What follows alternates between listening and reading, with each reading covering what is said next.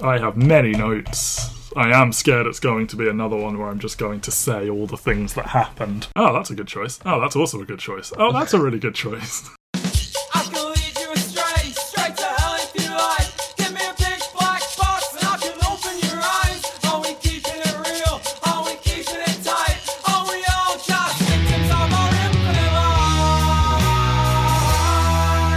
life? Welcome back to There Will Be Movies. This is Volume 2. This is a podcast where we talk about 25 of our favourite movies from a given decade, and Volume 2 means it's 2010 to 2019, episode 40 overall. Get Out is what it is, but Ben Phillips, don't get out. Come on in, let's talk about this movie. How are you doing? I'm good. I watched this like 2 nights ago, and then I feel terrible. Why? I got like 12 hours sleep last night, and it was crazy. I went to bed at 8 and woke up at 8. Right, and that it's sounds just been like good. Why yeah, but I feel like I've got like a head cold, and Okay. obviously the world's on fire, and so like any kind of illness, you start like, oh shit, am I? Is this it? Am I COVID? But then like none of the symptoms are COVID, so I'm just like, okay, I think I'm alright. I just feel I terrible. mean, it is also just getting colder. It's getting to like coldy, flu-y season anyway. Like, Yeah, and I've been in the office twice this week, so it could be like I've been inoculated away from people Yeah. for 6 months. this being recorded before Lockdown 2 Electric Boogaloo in the UK.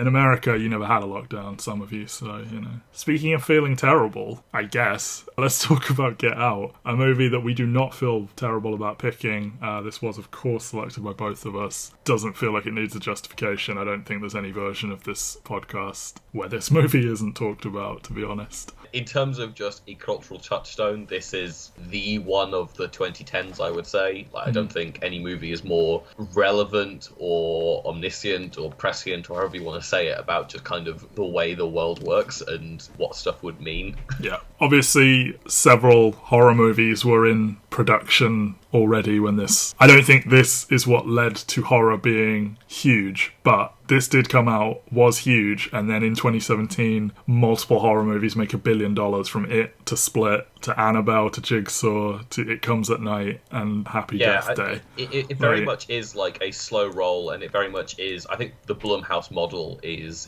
very much at the center of that. Like, obviously, they start with like The Purge and the Paranormal Activities and stuff like that, where they basically have a very tiny amount of money to go make a movie. If it's a hit, we make our money back and then make so much more money, and then we can afford to make 5-10 other movies, because it's just it's a really fucking clever system of making movies. I mean, what the budget for this movie was $4.5 million, so you can make like 20 Justice League reshoots for that amount of money. Oh, fucking hell.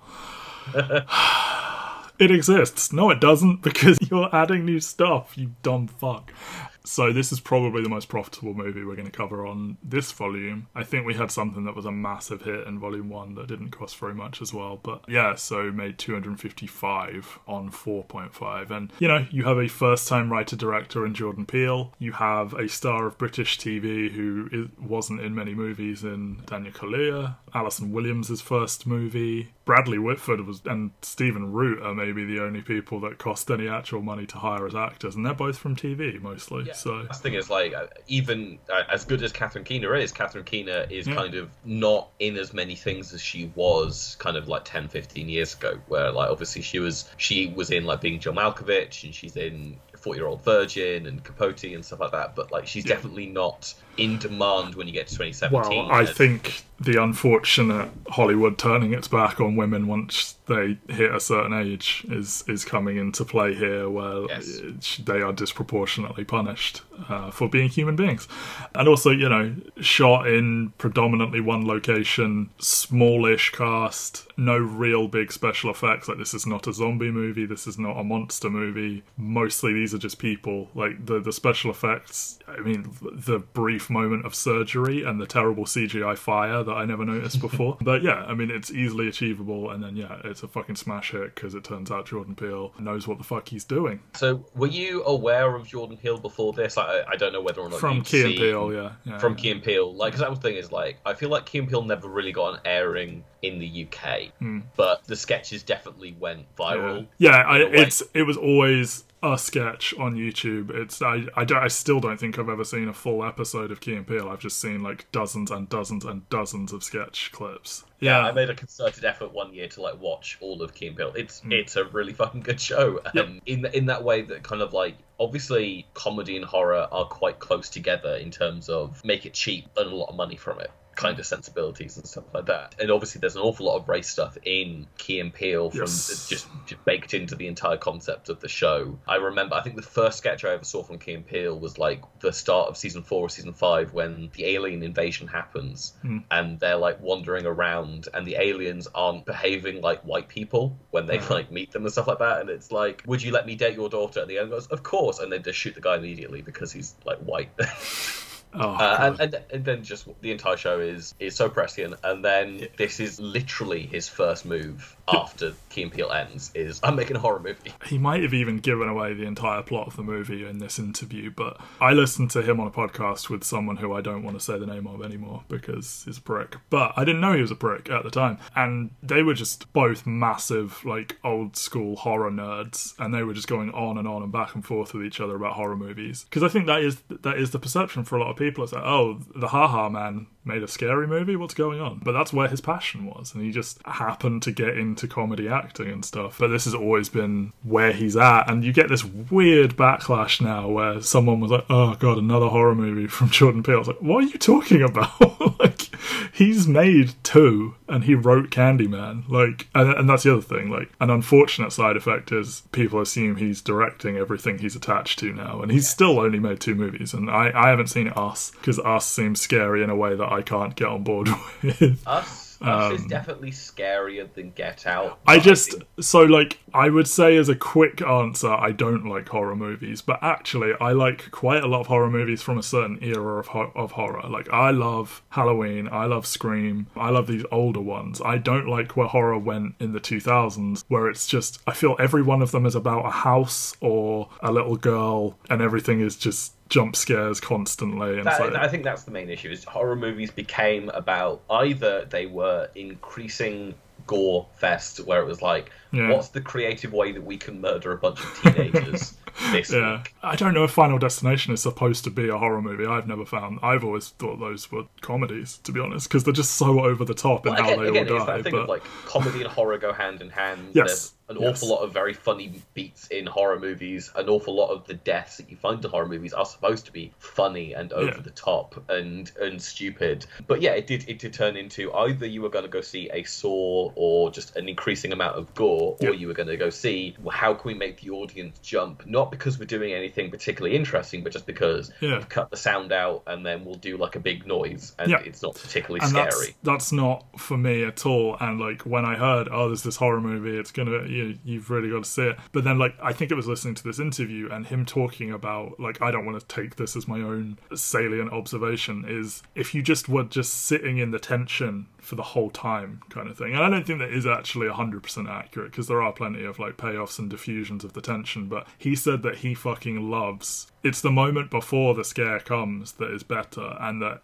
he set out to make the movie 90% that moment of tension. And the obvious allegories with race and stuff, that like everyday racism expressed to people as a, spoilers, we're white, so this is not an experience we have, but like you see people who say, like Daniel Kaluuya was like, I've been to that party kind of thing, where like it's this sort of what they're calling low level racism or whatever, like stuff that like white people don't even realize they're being racist, and like weaponizing that as a horror element is so smart. And like, I was watching Atlanta earlier this week and I watched Teddy Perkins for the first time, and I was like, they are just both playing in this same space, and like there's no direct link. I don't think Jordan Peele and Donald Glover have ever worked together, but like, this movie opens with Redbone, This Is America ends with basically The Sunken Place in that video, but they're both playing in this space of sort of race and horror and sci-fi and all this stuff. Let's take this iconography that any black person growing up in America would know about, and instead of having it just be a fact of life, let's use that to imbue everything with a sense of dread. Every black person who goes to the party full of white people who are like treating them like a zoo animal is kind of waiting for that shoe to drop where like something terrible is going to happen.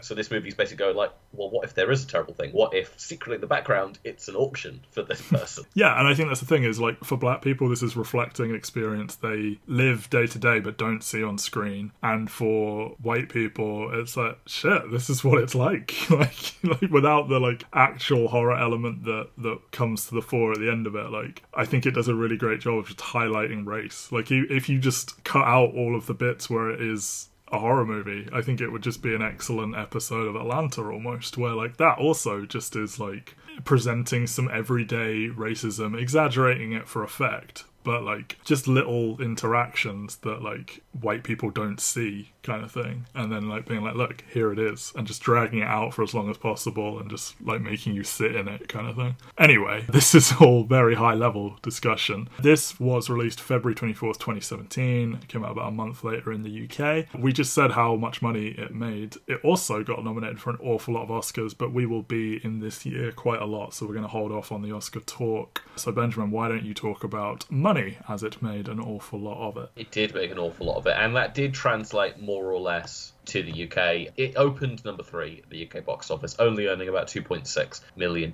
behind behemoths such as Beauty and the Beast, earning $24 million equivalent in the UK at number 1. I get it, like, kids movie opening in March, Easter holidays are going on then, it's a bigger market for that kind of movie. It's just sad that you get a genuinely intelligent and well-crafted, like, original movie, and everyone's like, yeah, but we need to go see the remake of the movie that I own on DVD already. Number 2, Kong Skull Island, earning about $3.3 million.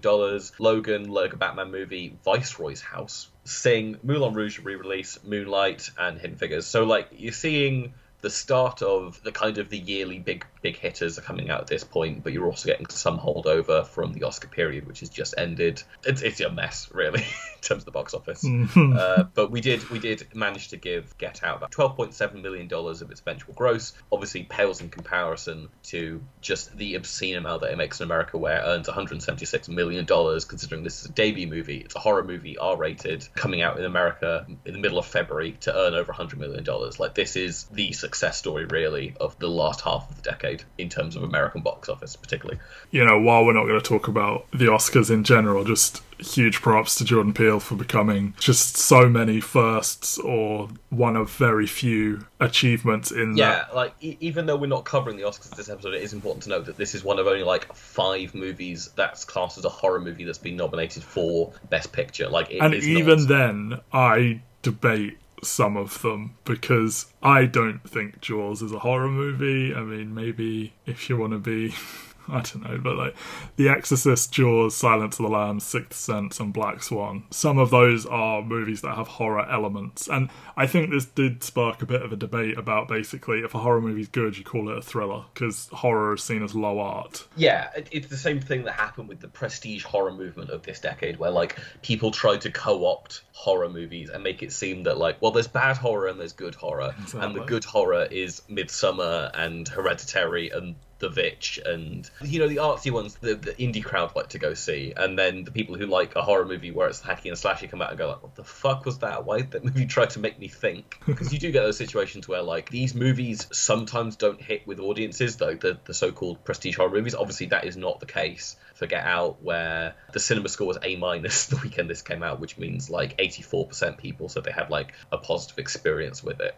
Yeah. So obviously this movie was something like, again, it's that rare kind of like triple, it's an awards hit, it's a critical smash, and it's something that connected with audiences. Like, you don't get these kind of movies that often. Yeah, it didn't just disappear. This is a thing that gets referenced and discussed an awful lot. Sunken places just become part of everyday vocabulary in some ways. As has the shorthand for like white complacency or white flagellation of like, I would have voted Obama for a third time if I could have. Oh God. Why would you tell on yourself by saying you didn't realise that was a joke, Bradley Whiff? Yeah, we will definitely get into that. Also, Jordan Peele, the first African-American writer, producer, or director to earn $100 million for his debut film, and he was all three of those roles. And I believe he's the only African-American to be nominated as all three in the same year. And all so well-deserved. As we said, like, Peele's a huge horror fan. Keegan-Michael Key put him in touch with Sean McKittrick, who's the producer on the movie, who bought the pitch on the spot because he is also a big horror nerd. Stuff like Stepford Wives was a huge inspiration, and I can see that, where it's like, when you think horror, you think monster chasing you down in the hall, but isn't it actually a little bit more terrifying when it's like there are many and you are made to feel uncomfortable kind of thing.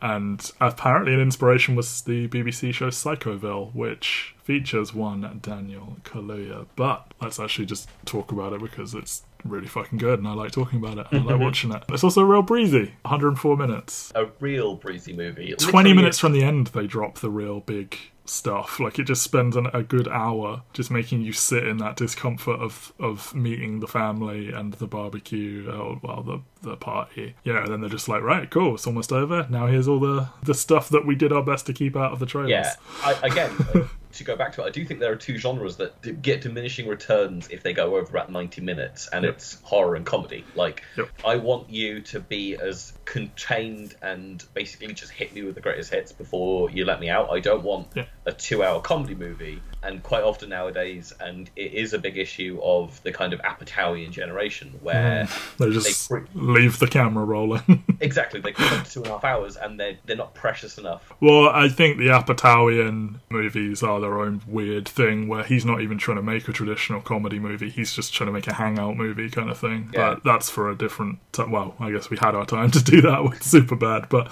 yeah, and also both trade in big setups for big reveals, both are terrible if you give too much of them away in the trailers. Like, if you give all your jokes away, I feel this happens all the time. This movie is like, oh, that looks really good, and then you go see it, it's like, oh, cool, I already saw it. You just filled in the time between the bullet points you gave me. And that can happen with horror. If you give all of your jump scares away in a horror movie, what are you doing, kind of thing. And I think Jordan Peele was very involved with the marketing to try and convince them not to show their hand, as it were. Again, the benefit of, like, being the triple threat in terms of producing, writing, directing this thing, but also having so little money thrown at this thing that people are going to be less precious with how it gets advertised and how much gets given away. You're not even thinking, how's this going to play in middle America? You're like, who's going to even see this? So, like, yeah, exactly. Like, $4.5 million, if this hits, maybe we earn about 60-70, and it's only going to hit on the coasts, really. Obviously, it lights a fire. This is, I mean, I don't think it's an insignificant thing that this movie comes out 2 months after the election. Post-Obamaism was a big thing, and, like,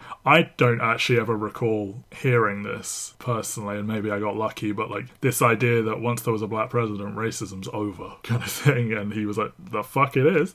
There's this kind of assumption that everyone right-wing is racist and awful and this, that, and the other, and everyone left-wing is just great. And, like, I think this traffics really well in why liberals are actually kind of the worst as well. And, like, these people, I mean, we know that they are secretly, like, super racist in a very extreme way, but the way they present themselves before you get that reveal, the kind of what they think of as innocent, no, I'm totally not racist. But it's like, yeah, you fucking are, dude. Yeah, we're not racist because we want to be black people. Is yes. And, like, actually, we were talking about this. LeVar Burton's daughter, Mika, recently left an outlet that she worked for, and she spoke about, like, the racism she'd experienced from the fans and everything, and, like, she tried before she actually quit to air this out, and she went on, like, this, I don't want to call it a rant because that makes her sound like she's in the wrong, but she spoke at length about it on this video, and two of her white colleagues, including her boss, jumped in like, I'd love to be black. And it's like, you don't know why you are being the fucking problem here, but it's like commodifying certain aspects of the black experience and not acknowledging the others. And, like, you see it with, like, them admiring them for his physique and, like, oh, is it true that they're better lovers, and, you know, all these sort of things, and, like, diminishing them down to this, and, like, yeah. Anyway, again, we are just talking about the big stuff. Let's talk about the actual movie. So we start with a man who we know is called Andre getting snatched off the street by someone in a knight helmet. He's just walking around the suburbs. He's on the phone to someone, and he's, yeah, you can tell he feels out of place. And then, yeah, this car rolls up behind him and is playing this Run Rabbit, Run Rabbit, Run Run Run song, which I don't know if it's just because I grew up real posh, but I knew this song already. And I feel this is something that, like, for a particularly an American audience, this is like a find, like an obscure, like, oh, isn't this a creepy song? But I'd heard this growing up as a kid, but it's certainly unnerving to hear in this context. I feel like it's used in an advert. I don't know if it's an Possibly. advert that's international as well. I feel like Duracell or something included it, or... It's like a reasonably innocuous scene on your first watch, but like you realise on second viewings, he's on the phone to Rose. We know that is Jeremy in the helmet grabbing him. Jordan Peele wrote into the backstory that like the Armitages, they are descendants of the Knight Templar, basically, is the idea, and they're seeking immortality. So the Knight's helmet is a nod to that. Lakeith Stanfield, always happy to see him. Doesn't do a huge amount in this, but I feel he got an awful lot of... The trailer for this was like huge, I feel. And Yeah, like him saying trailer... "get out" is like the pervasive line from the movie, and yet he's such a tiny part of it. He's got, 2-3 scenes maximum in this entire movie, and the scene where he freaks out is kind of the only hint the trailer gives away that there's... It's that, and it's the get out challenge of sprinting directly at camera. Those were the only real horror elements they actually put in there, and the rest is just like creeping around the house and like looking through windows and stuff like that. The stuff you can get away with showing without tipping your hand. And then you get like, you're just sort of like looking out of the window of a car driving through the woods, and you get this sort of haunting Swahili music as the title card plays, and then transitioning into Redbone, as I said, and like how that song shouldn't fit but perfectly does. It's like a song about like sexual predatory stuff, and they're turning it into like full on actually like, watch out kind of thing. How long after Redbone comes out is this used in the beginning? Because I feel like it really felt very isn't. Timely. This song can't have been in there when they were shooting it. This has to have been a very last minute decision, yeah, for sure. Wikipedia says it came out on November 17th, 2016. So okay. considering this movie premieres at Sundance in January as well, it makes you think that like this must have been like they were just listening to it, or maybe internal contacts like Charles Gambino sent them, or Donald Glover sent them over like a preview of... Don't spoil his secret. But yeah, like this whole opening is so good. Like obviously it cuts through like all the pictures that Chris has been taking, and you get to see establishing like that hobby. Exactly. I will say, like, one of the things they teach you when you're learning film is never open a movie with a montage of just like looking around an apartment. And yet, here's the argument, because when it works, it's good.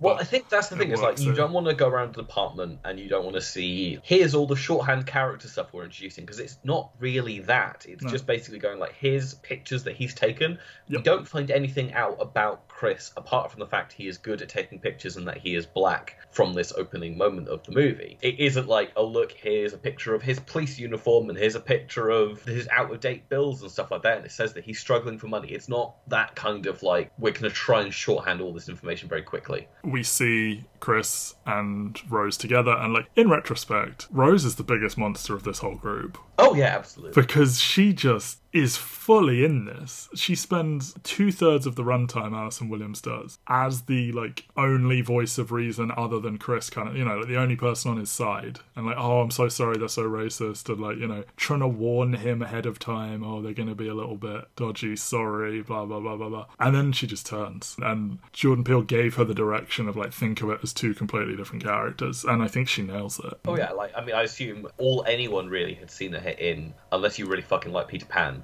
is his Girls. Is Girls. She isn't the best actress on Girls. I mean, obviously, like, we all know who the best find from Girls was, and he's gone on to do so much sterling work and become like a Hollywood leading man in the Yes, it's Fiona Tacome. I don't actually even know if that's the member of the Lonely Island that's in it. Is it Keeve or is it Ewan? Anyway, yes, Adam Driver is of course the big breakout. But yeah, I don't think this is like a stellar performance, but she nails this role. Kind of, as in, like, it's not something where I'm like, oh shit, you need to be in everything. That's the thing, is, like, this isn't like the performance that I come away like. I come away thinking, when I watch this movie, I think of Kaluuya, Lil Rel, Bette Gabriel are like the three that I come away going like, God, they really fucking good in terms of like what they're doing in this movie. I think this is like a role where it's like, if she didn't do this well, it would have potentially ruined the movie a bit. Yes. But her doing it exactly as she needed to doesn't make you think, oh wow, Alison Williams really just made this whole movie happen. But yeah, just, you know, the length she's going to, the life she's building with these people. I think he says they've been dating for 4 months or something. So I mean, it's not like she's with them for like 10 years and then turns on them. But still, that she goes out,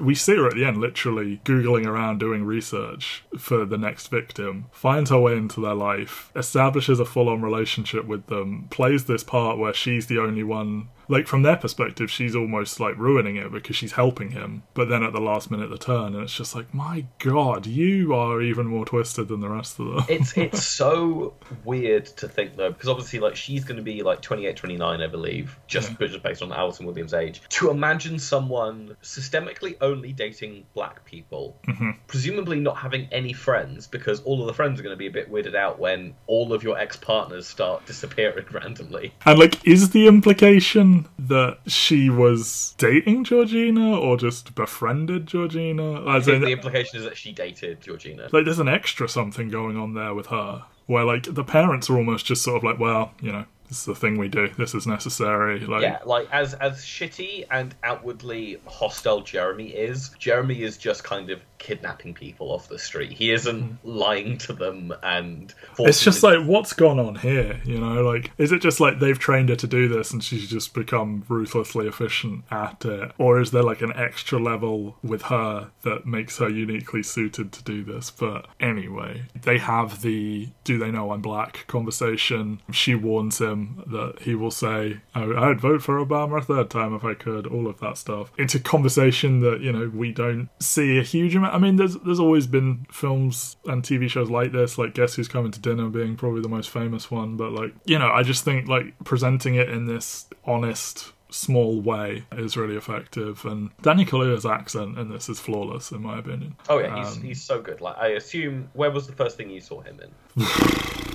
I have no idea. He's someone I have been seeing forever, and I didn't know his name until this. When I realised, it's like, oh, it's that dude. Like, he's been on so much British TV. He's in the Mitchell and Webb look. He was on Babylon. He's obviously in Black Mirror. Like, all over the place in British comedy. I know I've seen him in Mitchell and Webb look and Doctor Who and Psychoville. I never watched Skins, so he isn't Tosh Kenneth to me. Yeah. But, like, Black Mirror is definitely the first thing where I came away, because I think 15 Million Merits was, like, the one episode of that debut season of Black Mirror that I'm like, that to me is what the show could be, yeah. Yeah, because I'm not a big fan of the pig fucking episode, and that was the one that got all the attention, though. Yeah, and the entire history of you is obviously, like, a very interesting concept, but I think they do more interesting stuff with that kind of stuff later on. Like, but 50 Million Merits is so good, and so much of it is based around how good Kaluuya is, and I think it's a damn shame that he didn't get to stretch those drama muscles for a while after this, because obviously Babylon's more of a comedy. It's a dramedy. Yes, but, like, he doesn't really get to be this kind of serious leading man in this kind of thing until Get Out, and obviously since then he's had, like, Black Panther, Widows, Queen and Slim. He's going to have Judas and the Black Messiah out next year, and it's just kind of wild when people reveal this second level. Yeah, it's like, yeah, okay, you are very useful as a comedy hand in this, as a smaller role, and then it's like, oh look, this dude can do accents, and he can be like a physical presence, and he can do everything. It's like, oh shit, I didn't know you had this in you. Well, sorry that we all doubted you, and sorry that when you revealed it for the first time we ignored you for 6 years until you got cast in. I think everyone just put it down to, well, Black Mirror is just Black Mirror, you know, it's so good. It's like, well, yeah, but also he did a really good job. There are, like, 3 performances that were nominated for Best Actor that I think are better than Gary Oldman's performance as Winston Churchill, but so often that award is the most acting or the biggest physical transformation, but Chalamet, Lewis and Kaluuya are all so much better than that performance, and Kaluuya would have been a more than worthy winner for that award. For sure. Well, I mean, I think there are famous stories that, like, the people on the Academy voting committee, they had trouble even convincing some of them to give it a chance, so I don't know if that's playing a fact. So they are heading to Rose's parents for the weekend, and along the way they accidentally hit a deer, and they call the police. And in, like, one of the movie's only jump scares. Yeah. and what I do appreciate is, like, so often when something bad's going to happen in a car, it's normally filmed in such a way that, like, you're sat there going, like, oh, they're filming it from, like, the window where they're going to see the truck coming into view and stuff like that. Like how Whiplash frames it, where, like, you know something bad's going to happen just of the way they're shooting it, whereas Get Out is, like, they're just having a conversation in the car. car, and you don't actually think anything of it until all of a sudden this fucking deer flies in from outside the frame. And they also train you early on that daylight doesn't mean safety. Like horror movies, right, it's a daytime scene, everyone's fine. Oh no, it's nighttime, they're all going to die. And so much, and obviously like the big stuff does happen at night here, but so much of the creepiness does occur during the day. And obviously this isn't actually a physical threat to them really, but like, yeah, to just be like, yep, here you go, there's a scary scene that happened in the daytime. He calls Rod on the phone for the first time, and he, you know, don't go to a white girl's parents' house. The uncomfortable flirting between Rose and Rod as well. Yes. She takes a cigarette away. Like, there's so many tiny touches throughout that like make it so much richer of a second watch. And obviously this is one of those movies where people pick it to death, and so you get the like little obvious bits like, well, the reason she doesn't want him smoking is because they want him to be healthy when they You're damaging your lung transplant, man. Yeah, and the reason why she doesn't want the police officer to see his license because she doesn't want there to be a record that she came here with someone. Exactly. But then it also does have that other level of like her being a convincing mole kind of thing, because like when the police come and check it all out, he tries to ID Chris, even though Chris wasn't driving, is just hanging back. And then this very real interaction where she is going so far over the line to be like, hey, no, fuck you, what are you doing? And it's like, Dave Chappelle did stand up about this, and like my opinion on Dave Chappelle has changed in the last couple of years. He got real weird about some stuff. But like, won an Emmy though. He did. But like, he used to do stand up about how like his white friends would talk to cops in a way that he would never fucking dream of. Just like the degree to which he's like, no, what the fuck? And the cop does back down on it. Again, like the length she goes to stand up for him. And like, yeah, it does have that other reason that it's in her interest to make sure the cops don't know this dude's name, or his license isn't run or anything like that. But it just makes her all the more horrific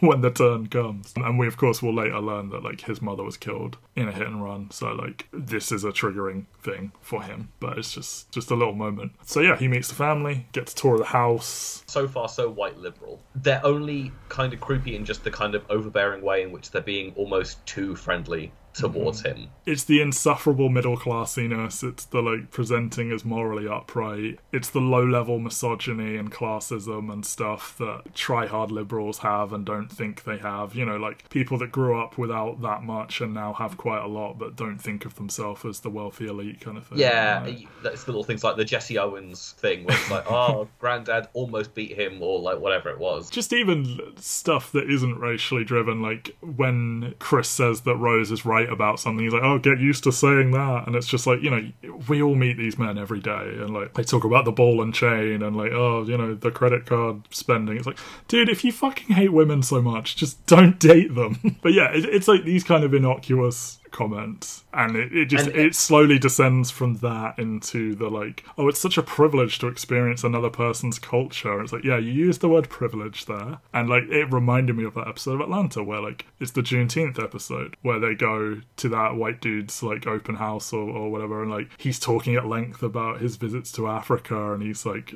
trying to ask Ern about, you know, oh, what tribe are you in? It's like, dude, like the fuck. I'm so inclusive in the way that I talk that you're almost anti-inclusive because you're like you're presupposing things and putting your perception on culture onto them rather than letting them actually talk about it. I felt an urge to immerse myself in someone else's culture, so therefore I assume I know the culture as well as someone else, and then almost erasing the individuality of the person who you're talking to. And I've been watching Cobra Kai recently, and this is something that they come so close to touching on repeatedly, that Danny LaRusso has appropriated Asian culture. Like he is like obsessed with everything that was taught to him by Mr. Miyagi, and he like themes his car dealership around it and like goes on big rants about the best way to prepare sushi from Okinawa and all of this stuff. And like it's like, yes, you're right, he is secretly the villain in modern America, but then they go the other way. But yeah, like this kind of stuff, and then him acknowledging, I know it's a bad look that like we're white people with two black servants kind of thing, because we do very briefly meet Walter and Georgina, groundskeeper, and like is she supposed to be just like the maid, the housekeeper housekeeper, the cook, I don't know, but... There's so many layers. Marcus Henderson does a good job, but there's so many layers to what Betty Gabriel is doing. She's so creepy. She's so creepy. She's so good at acting, but then just the idea of not only are they having to pretend to be the workers and not that they're the grandparents for this weekend because of who's in the house, and then act out this role. It just the amount of just fucked up power dynamics going on within this, where like, well, obviously we have to pretend that you're wait staff and stuff like that for this weekend. Yeah. You couldn't just be our black neighbours or whatever. I mean, they established the nearest neighbour is like a mile away, but you couldn't just be two black friends we have. You have to be the fucking hired help. And like they play act this out where like presumably they're still the matriarch and patriarch of the family, in spite of everything like this, and yet they have no say or anything like that over the course of this weekend because just the fucked up racial power dynamics of the big prison. And like before you know what's going on, Georgina just having this sort of floatier thing to her where she seems not quite with it, and like you realise it's because she's having to like snap into character kind of thing and think through what she's doing. And also maybe like maybe she was going a little bit away with the fairies before she had her dramatic transplant, but like just so many times you walk into a room and she's just got that 1,000-yard stare until she's like hello, and it's just like, and she does the best job of all of, like, no disrespect to Lakeith and no disrespect to Marcus Henderson, but like they do this thing where like these three, I think they're the only three that we actually see, people who have gone through the process where they are old white dudes in the body of abducted black people, and they try and drop that hint with like the antiquated manners of speaking and putting on a funny voice, and she does the best job of the three of them because I think they almost take it a little bit too far with their white voice kind of thing, and she just, I think she delivers it in a way where she seems a little bit less sus. It's more just she doesn't understand some modern vernacular, whereas like Lakeith and Marcus are doing this almost faux English accent because I think for a lot of people old and white is the same as British kind of thing. And like they're quite slow in their movements and all these different things where it's like they seem older from their movements, whereas the way Bette Gabriel does it is like, I mean, obviously the stand-up scene for her is the scene where like she's having the conversation with Chris and explaining like why she keeps unplugging his phone. She's just better. Is the thing. Bette Gabriel's just a better actor. And like I'm not trying to snitch, and then she like doesn't know what snitch means. And then she says tattletale instead of rat out, and just this dynamic and showing him around the house, and he does drop his "I would have voted for Obama a third time if I could" thing, and like Obama having to be the magical Negro who speaks for the entire black race kind of thing, and like, oh look, an eloquent one, I love him. How important is it that they got someone like not only of Bradley Whitford's stature, but also like he's on The West Wing, which feels like at this point a shining light of that kind of like liberal sensibility, like white liberal sensibility. Yeah, Sorkin's brand of being a good person, which... Yeah, Peele did say he cast him because of West Wing, and I feel that Whitford didn't realise why he cast him because of West Wing. Look, I liked Sorkin an awful lot I mean, I still like him, it's just, I guess I didn't get that level of, like, why actually there's some very problematic stuff to it, but, like, I smile when I see Bradley Whitford because I enjoyed his work in Sorkin stuff, so it was like, oh, cool, he's in a big movie everyone's talking about, and I think he's decent in it as just that different kind of villainy, the modern middle-class white villainy. Oh, yeah, no, like... Rather than what, ha-ha-ha. I am always happy when Bradley shows up in stuff, like, he's, for whatever reason, I think my favourite performances of his of the decade are both in horror movies, where I think he's just enormous amounts of fun as being... In this movie, he's playing it... Well, I guess he's playing a very similar role in both movies, actually, in a lot of way. He adds a gravitas, and he is obviously more of a TV actor, but he contributes a lot just from his presence and the way that he talks and what his personal brand image is. But yeah, it's just laying that groundwork early. They also, we talked about Georgina and stuff, and like, they say we keep a piece of her in here, and just, all this telling dialogue and stuff. And again, we get the stuff with the smoking, where they're like, oh, maybe you should quit smoking, and like revealing that Missy is a hypnotherapist, and she has, I mean, it's very on the nose, but fuck it, it's horror. That her little implement of choice is a silver spoon. The accidental slip of, oh, grandfather's party and stuff. It's like, I mean, the party that he used to hold revealed every year kind of thing, where they're like, oh shit, we called it what we call it, stuff like that. And Georgina spilling the iced tea, like there's just, they are waiting as long as they can to reveal what's going on, but they drop so many like something's not quite right hints for an hour. I am intrigued, because obviously they revealed that Andre's been missing for 6 months, so not all that long, and this party is an annual event. Do we reckon that it isn't actually an annual event and this was a No, lie? I think it is, because you see him at the party, he does a little twirl and they all clap. So I think it's like, oh, this is the first time we've seen this particular individual. Although then how would they do the...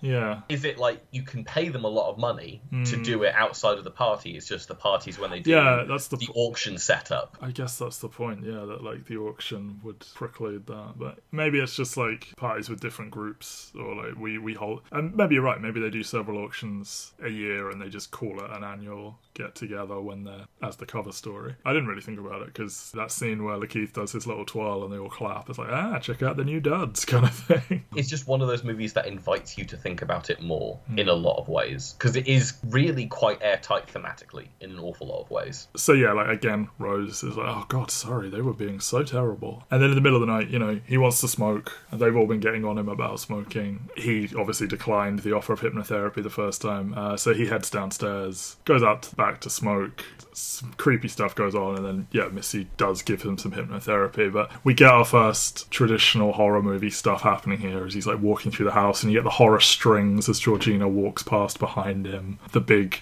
running practice thing where he just sprints directly at him and then turns at the last second, which still so creepy. Again, I like he's not there to scare him on purpose, because obviously he apologises the next day, and it is all back to the like he's just trying to be faster than Jesse Owens. Yep, keeps doing his times. He'll get that time eventually. I think that's what I like, is that obviously there's an awful lot of traditional horror stuff there. Like, it's nighttime, this is when the spooky stuff's going to happen. As you say, so you get Georgina looking at herself in the window, but she can't see outside because the lights are on. And you just assume she's going to look directly at him kind of thing. And then it subverts it all by the most terrifying thing that's going to happen is having a conversation with a white lady in the middle of the night. Yeah, exactly. That's the thing. Like, they tease you with these horror-y bits. Oh, here we go. It's going to get real fucking jumpy. It's like, none of that is actually of any consequence. Walter's not going to do anything to him. None of them are going to do anything to him until the time comes, kind of thing. Like, they want him in good, pristine condition to show him off at the auction. But, like, they try and, like, present it that way so they can subvert it. And then, like,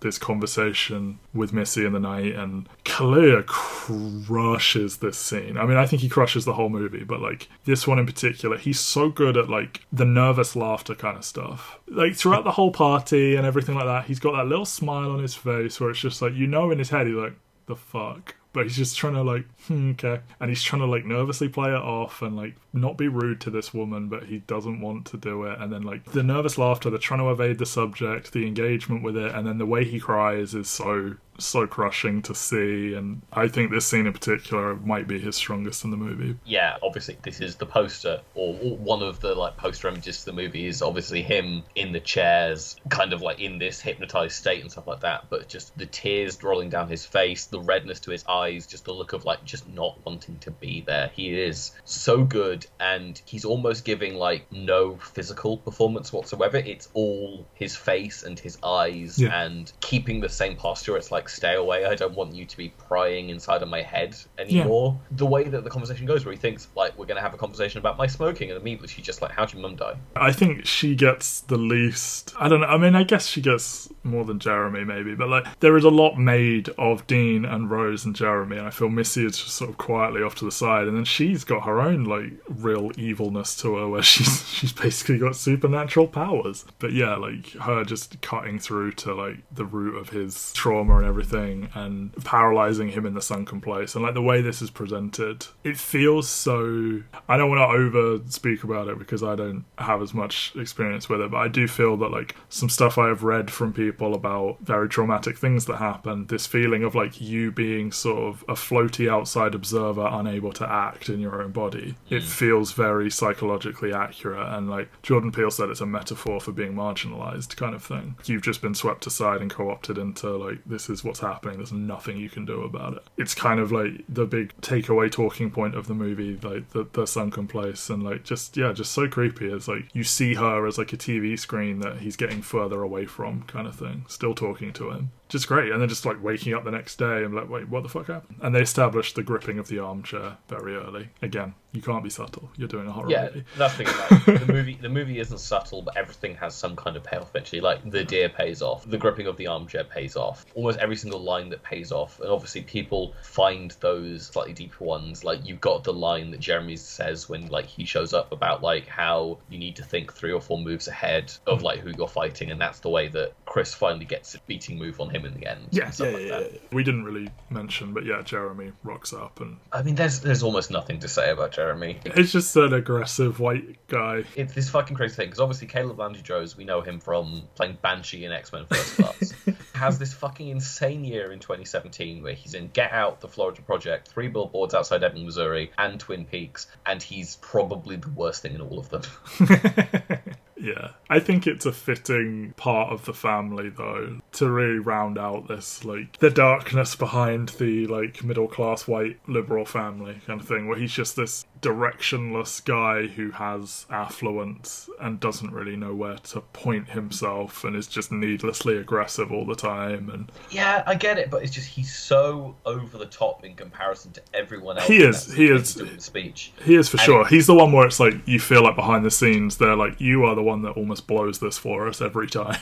In theory, like on the page, I like this character. I'm not sure I like how it's portrayed, but I see why this one was written. And his like handling of the lacrosse stick and like the way he's talking to him about the world, you know, just like he it's a different world to him, you know, and he's, you know, talking about fighting and like, oh, with your genetic makeup and all this sort of stuff. And yeah, but the next day, Chris is just bombarded with creepy questions and attention from all of the white friends. And he meets Andre, who acts quite strange.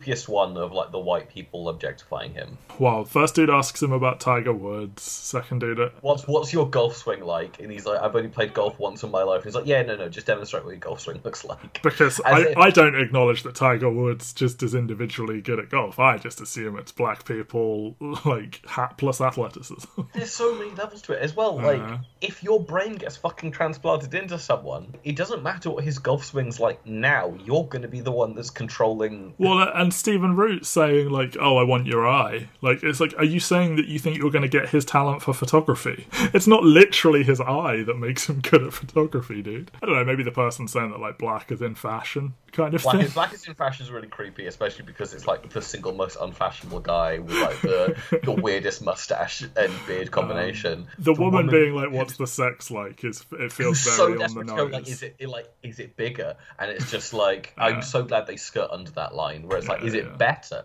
is the way she phrases it. And again, like Kalia with that nervous smile and that sort of like, okay, kind of thing, and like just not knowing what to say and just walking away from them all the time.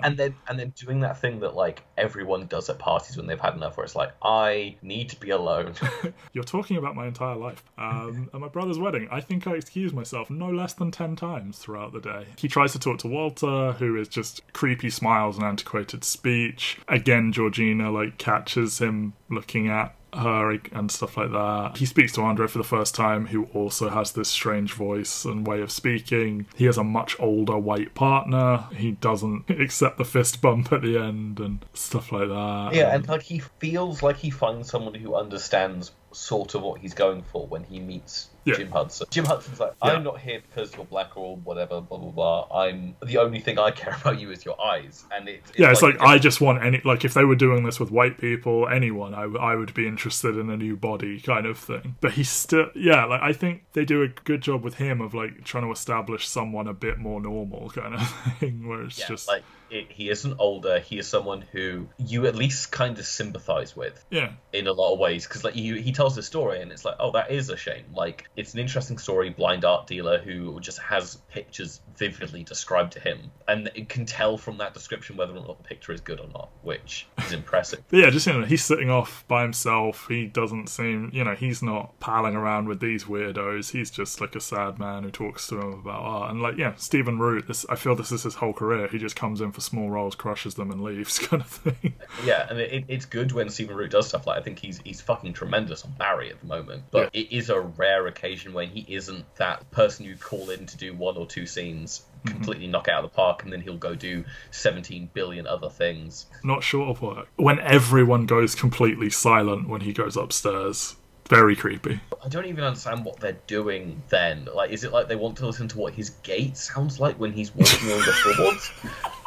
I hadn't thought about it like that, but possibly. It's just so weird to think that, like, because it's not like the party's staged. Obviously, it's staged so that everyone can meet him when they're, like, throwing around like cattle. But it's not like they aren't having legit conversations with people that they presumably only see at these kind of meetups. Oh, I haven't seen you, my racist white friend, for so long. Let's talk about being racist together. I think it's just for that effect of, like, all eyes are on him, the whole day is about him kind of thing. So when he leaves the room, they're all like, right, let's just really concentrate on him. Like, I don't know. Finds his phone unplugged when he just plugged it in. He accuses Georgina. He calls Rod. They do this a couple of times where, like, calling Rod is there to diffuse the tension temporarily. Sex slaves. His role is actually surprisingly important, but he seems like he's just supposed to be the comic relief. And, like, he improvised almost all of his lines, and yeah, it's just sort of like, right, you're safe for a moment. He'll call. Yeah, this made me miss the Carmichael show so much. That scene, as we said, the Georgina antiquated speech when apologising. When he says he gets nervous when there's too many white people, she cries for a second, and then she starts laughing and saying no. And, like, we know from what's about to happen with Andre that, like, it is possible for them to briefly regain control of their bodies. And it's like, they talk about how, like, you're a passenger in your own body, and it's like, is this just... She can't take control of the body, but, like, she can cry for a second before Secret Grandma regains control. And it's just like, no, that's not my experience. It's like, okay, yeah, fine. Yeah, and then we see the big sexy shot from the trailer of, he takes a picture of Andre, the flash is accidentally on, it causes him to have a nosebleed and tell him to get out, and they just have a real big freak out, essentially. And look, Keith Stanfield, we talked about him in Short Time 12, and how he just is quietly put together this great resume of work. And again, it's a small role, but I think he's good. 2018, I feel, is when he finds that, like, mainstream attention. Because obviously, like, he's in Atlanta at this point as the fourth lead, I guess, on Atlanta. Like, they changed their mind. Like, just some episodes, they're like, nah, fuck it. Like, early on, it's very much like, this is Donald Glover's show and here are some other people. And then they just get so comfortable with it. They're like, what if we just did a whole episode with Darius or a whole episode with Paperboy and Ern is barely even in it? It's like, oh, okay, fair enough. Yeah, it is like next year, because you get, like, Sorry to Bother You's out, where he's fucking tremendous in. Uncut Gems Knives Out as a 1-2 punch last year, and again reteaming with Kaluuya, as I said, in, like, Judas and the Black Messiah, which looks really interesting. But yeah, just a quietly great performer, someone who I'm always happy to see in stuff. 100%. That's my general thing. I'm like, oh, cool, Lakeith's in this. I mean, I don't really know what we can say about it. Like, this is a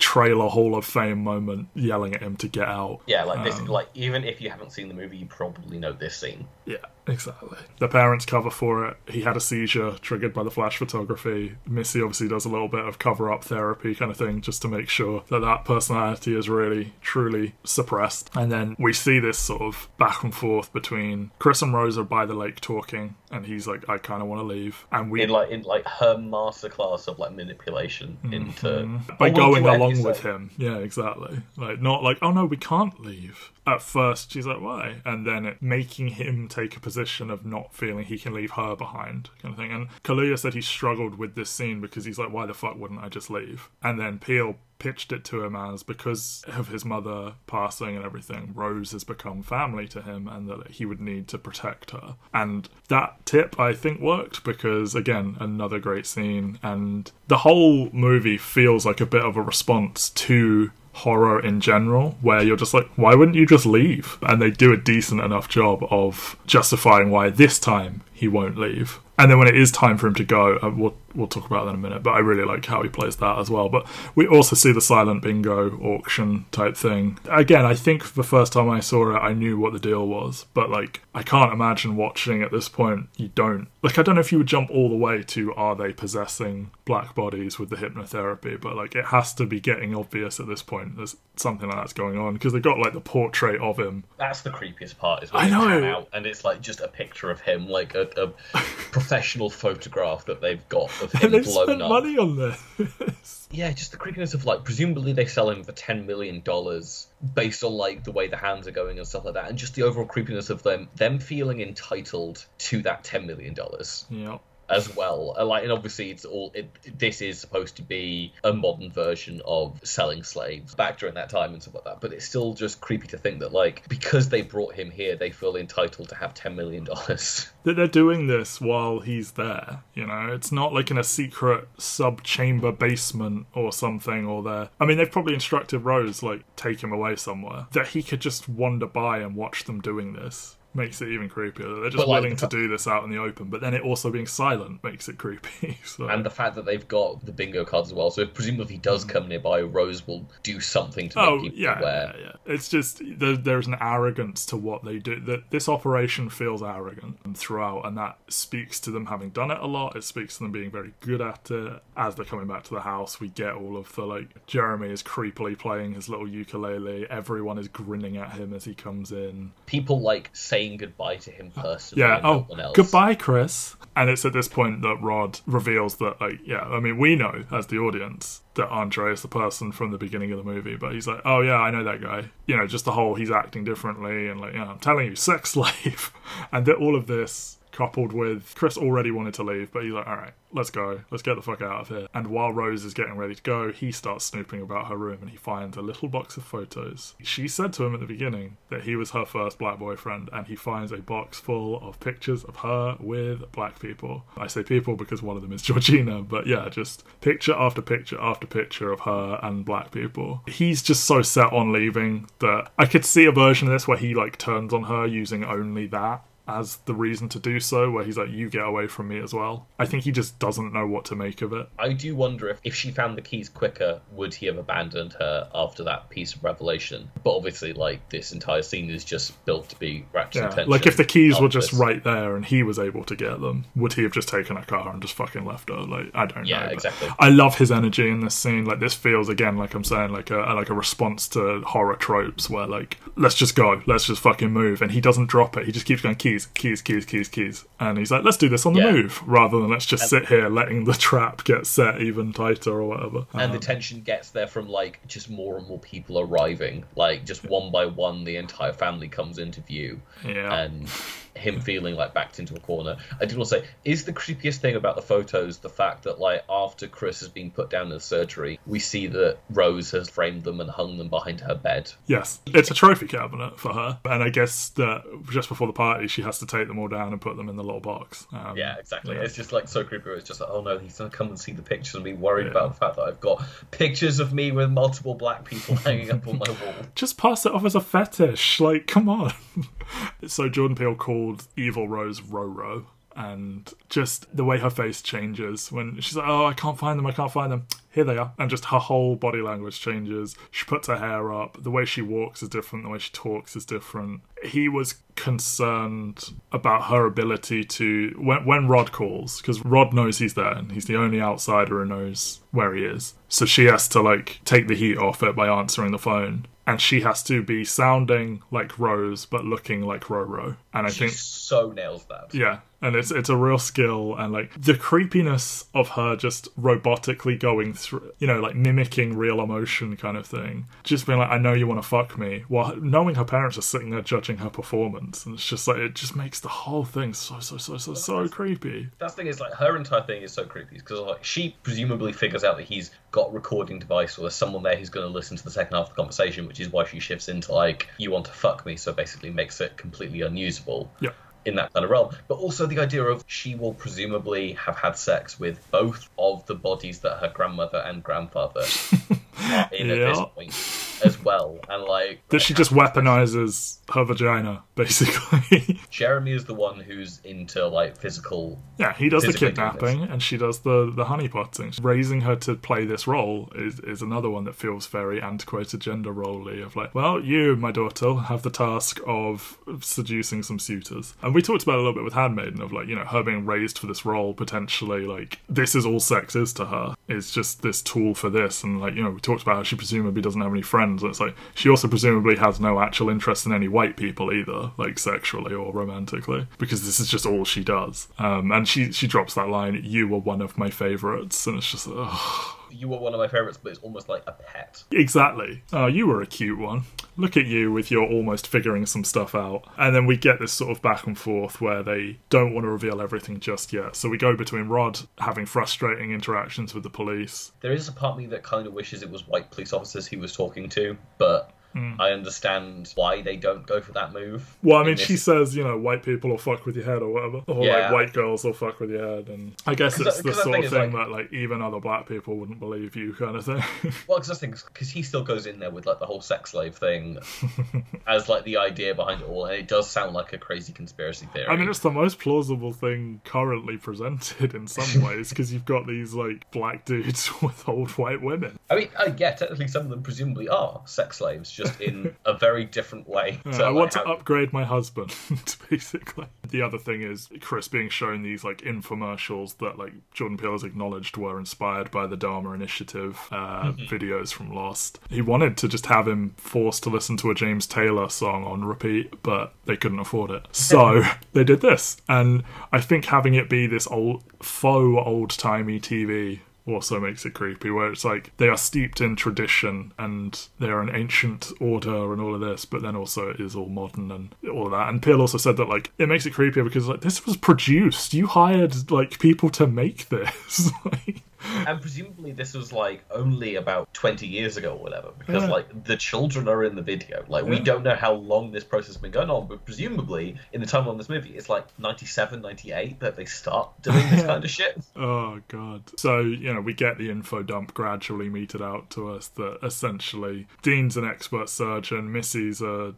amazing hypnotherapist. Between them, they're able to do the world's first successful brain transplant, and yeah, their rich white friends bid on black bodies and transfer into them. Yeah, it starts to click, obviously, that, like, they go after black people who don't have any family, and like the ones who won't be missed and all these which things. Feels like social commentary as well, you know. Yeah. The stereotype of the fatherless black man and stuff like that. And we know Chris's mother died, and he never even mentions a father. It's all just so creepy, and I don't have many criticisms about this movie, and I'm not even sure how I feel about this one, but it struck me, and it hasn't before, so maybe this is just this time it bothered me and it won't the next time I see it. When Stephen Root is explaining the process to him as well, and they show the montage of the times, like, when they put their arms on him, and, you know, when they were all sizing him up at the party, and he's like, oh, sometimes they do it for this, sometimes they do it for this. I kind of wish they didn't show that montage. Yeah, it's a big thing with me. It's the same reason why, like, in the pilot episode of The Wire is the only time they've got a flashback piece of information to clarify stuff, and it's like, I kind of wish that you assume the intelligence of the audience. Just trust me to be smart. I understand that it probably was like a producer's note, and I would presume that, like, Peele would probably cut it out if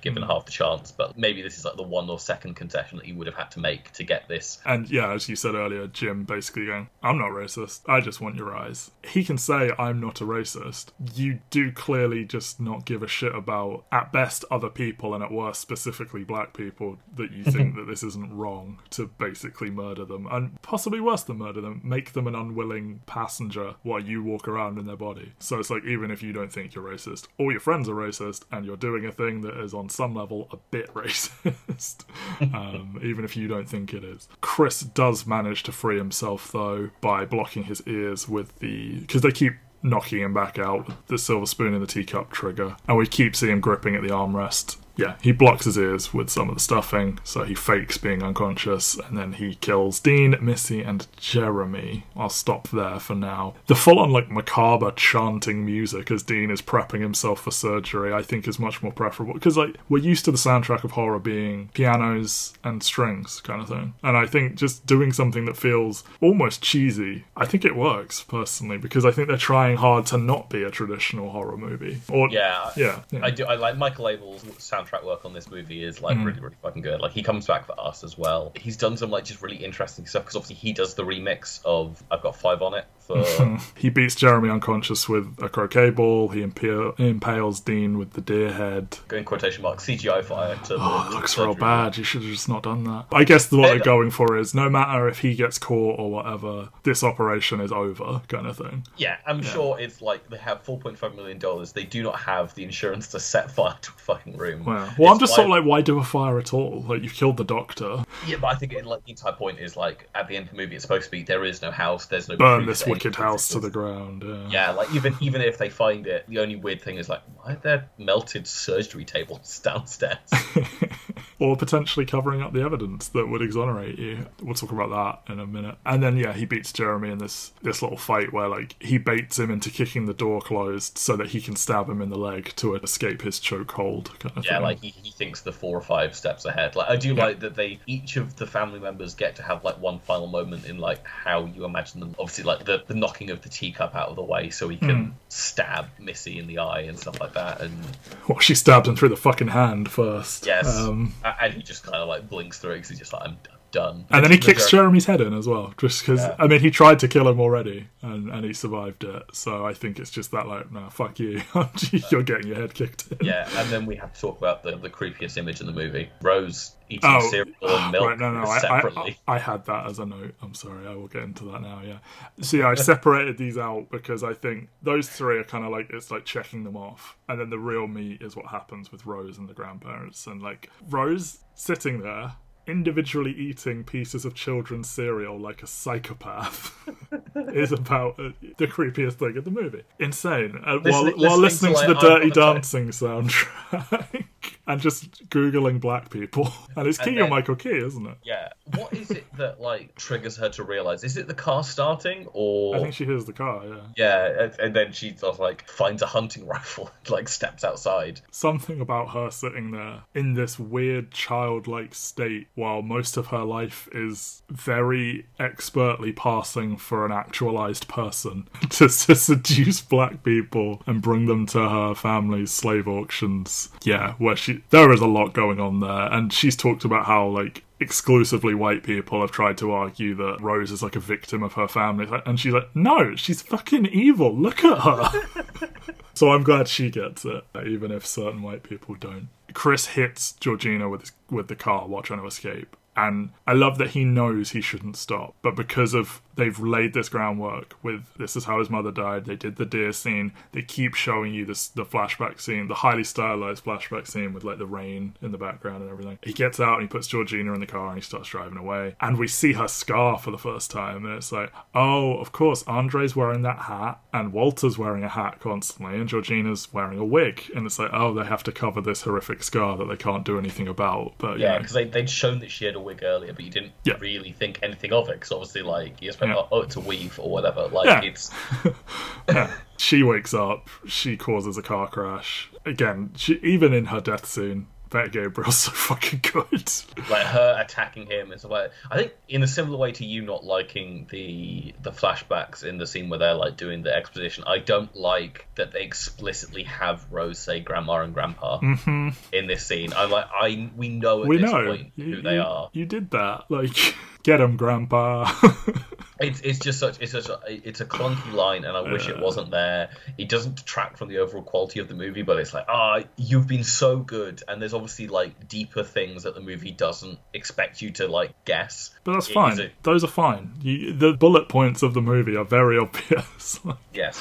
He blinds Walter with the flash on his phone, who regains control long enough to shoot Rose and then kill himself. Rose survives, and Chris begins strangling her to death, and she has the evil smile, and it's like, oh, you are the monster. Again, we can keep saying it, biggest monster in the movie by far. But, like, obviously playing in the background, we know that Chris has called the police as well. She's not smiling because she sees the police, but she is smiling because, like... Well, this is the thing, we hit this point, and, like, Jordan Peele talked openly about the original ending for this movie that is the police that show up, because you see the sirens, and you see what looks like a police car, and Rose smiles and starts, like, saying, help me, and his original ending was black man strangling white woman, he's dead, minimum he's arrested. Yeah, they shot that. They did end up shooting it, and it's like it is still, or like they bring him in and there's no charge, but like no. So they shoot the ending and it's on the DVD, and so like they shoot it and he kills her before the police arrive. The police arrest him, and then 6 months later he's basically in prison for it, and like Rod comes to visit him, and it's like this whole thing where like he knows he's defeated the big bad racist boogeyman kind of thing in the back. Obviously, like the entire thing around it is with a black audience when the sirens start going, you know what's coming next. Like white people kind of go, oh, thank God the police have arrived, they're going to sort all this mess out. Whereas black people go, like, oh, fuck, they're going to see him over a white woman. Just don't resist, apparently. It's fine. I don't think people realise it is a bit sick, but, like, wanting that ending where the police wrongfully kill him to, like, make a point or whatever. It's like, but I really don't think that's necessary, because there are hundreds of very real instances like this that happened. This doesn't need to happen. And Jordan Peele decided to change the ending and, like, this is just Rod who shows up and they just leave, and he's just it is an interesting one, because obviously like Daniel Kaluuya does one of those movies in a couple of years' time when he does Queen and Slim, and I fully agree that this is a better ending than the one that they shoot, because get that cathartic payoff. Like, it's nice to see little Rel for one last scene. It eases the tension so much, especially when you figure out when the movie's coming out. But hearing the way Jordan Peele phrased it on the commentary for it, I was a bit like, not sure there, Chief, where he was like, oh, like people were becoming woker and racism was getting solved, was the way that he described it on the Blu-ray, and it was like, oh, that feels so kind of like 2016 going into 2017 opinion on where we are as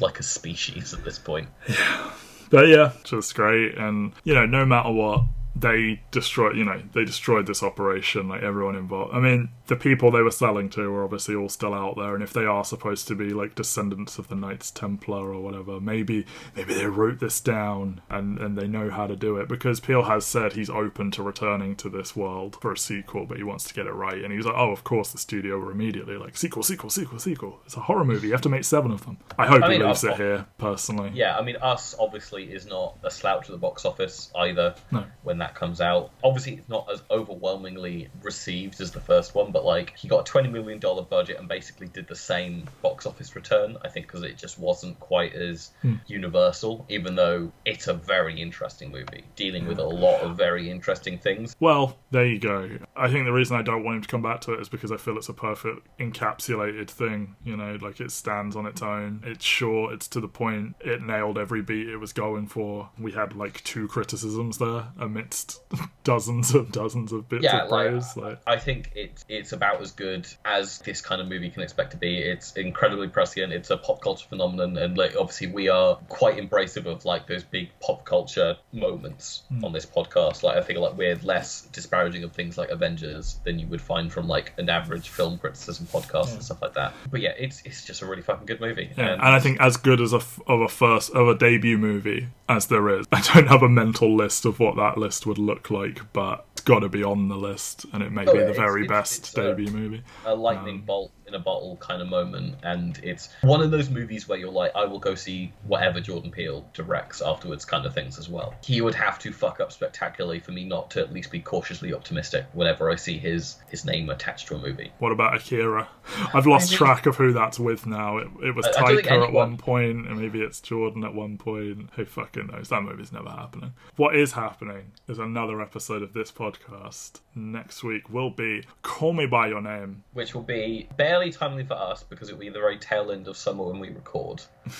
It will be the doldrums of the fall/autumn when the episode gets released. So maybe that'll be a nice little summer thing. But Matt, are you excited for our little Italian sojourn that we're going to take next week? It's going to go on a big queer holiday. It's going to be loads of fun. I really don't know what to expect. I've seen trailers for it, but this is one I have not seen. I feel it's been on Netflix twice and come off. And I just keep being like, what the fuck, man? I need to podcast on this. It's definitely less... I think, like, after having done quite a stretch of, like, your Whiplashes, Creed, Arrival, Handmaid, and Get Out, this is erring more to my boyhoody tastes in a different way, but it is very much that kind of, like, it's a lot more laid back. There's not a lot of plot. It's very much just kind of, like, a chill, hang out, swim by the pool, piece of Italian literature. I like the people that are in it. It will remain to see if I like it or not. And speaking of things that remain to be seen, Benjamin, Will there be movies? Yeah, there will be movies. They'll be filmed on like old VHS cameras, and then they'll be shown to people who are locked up and going to have brain surgery. Yeesh, I sure hope not. Bye, everyone.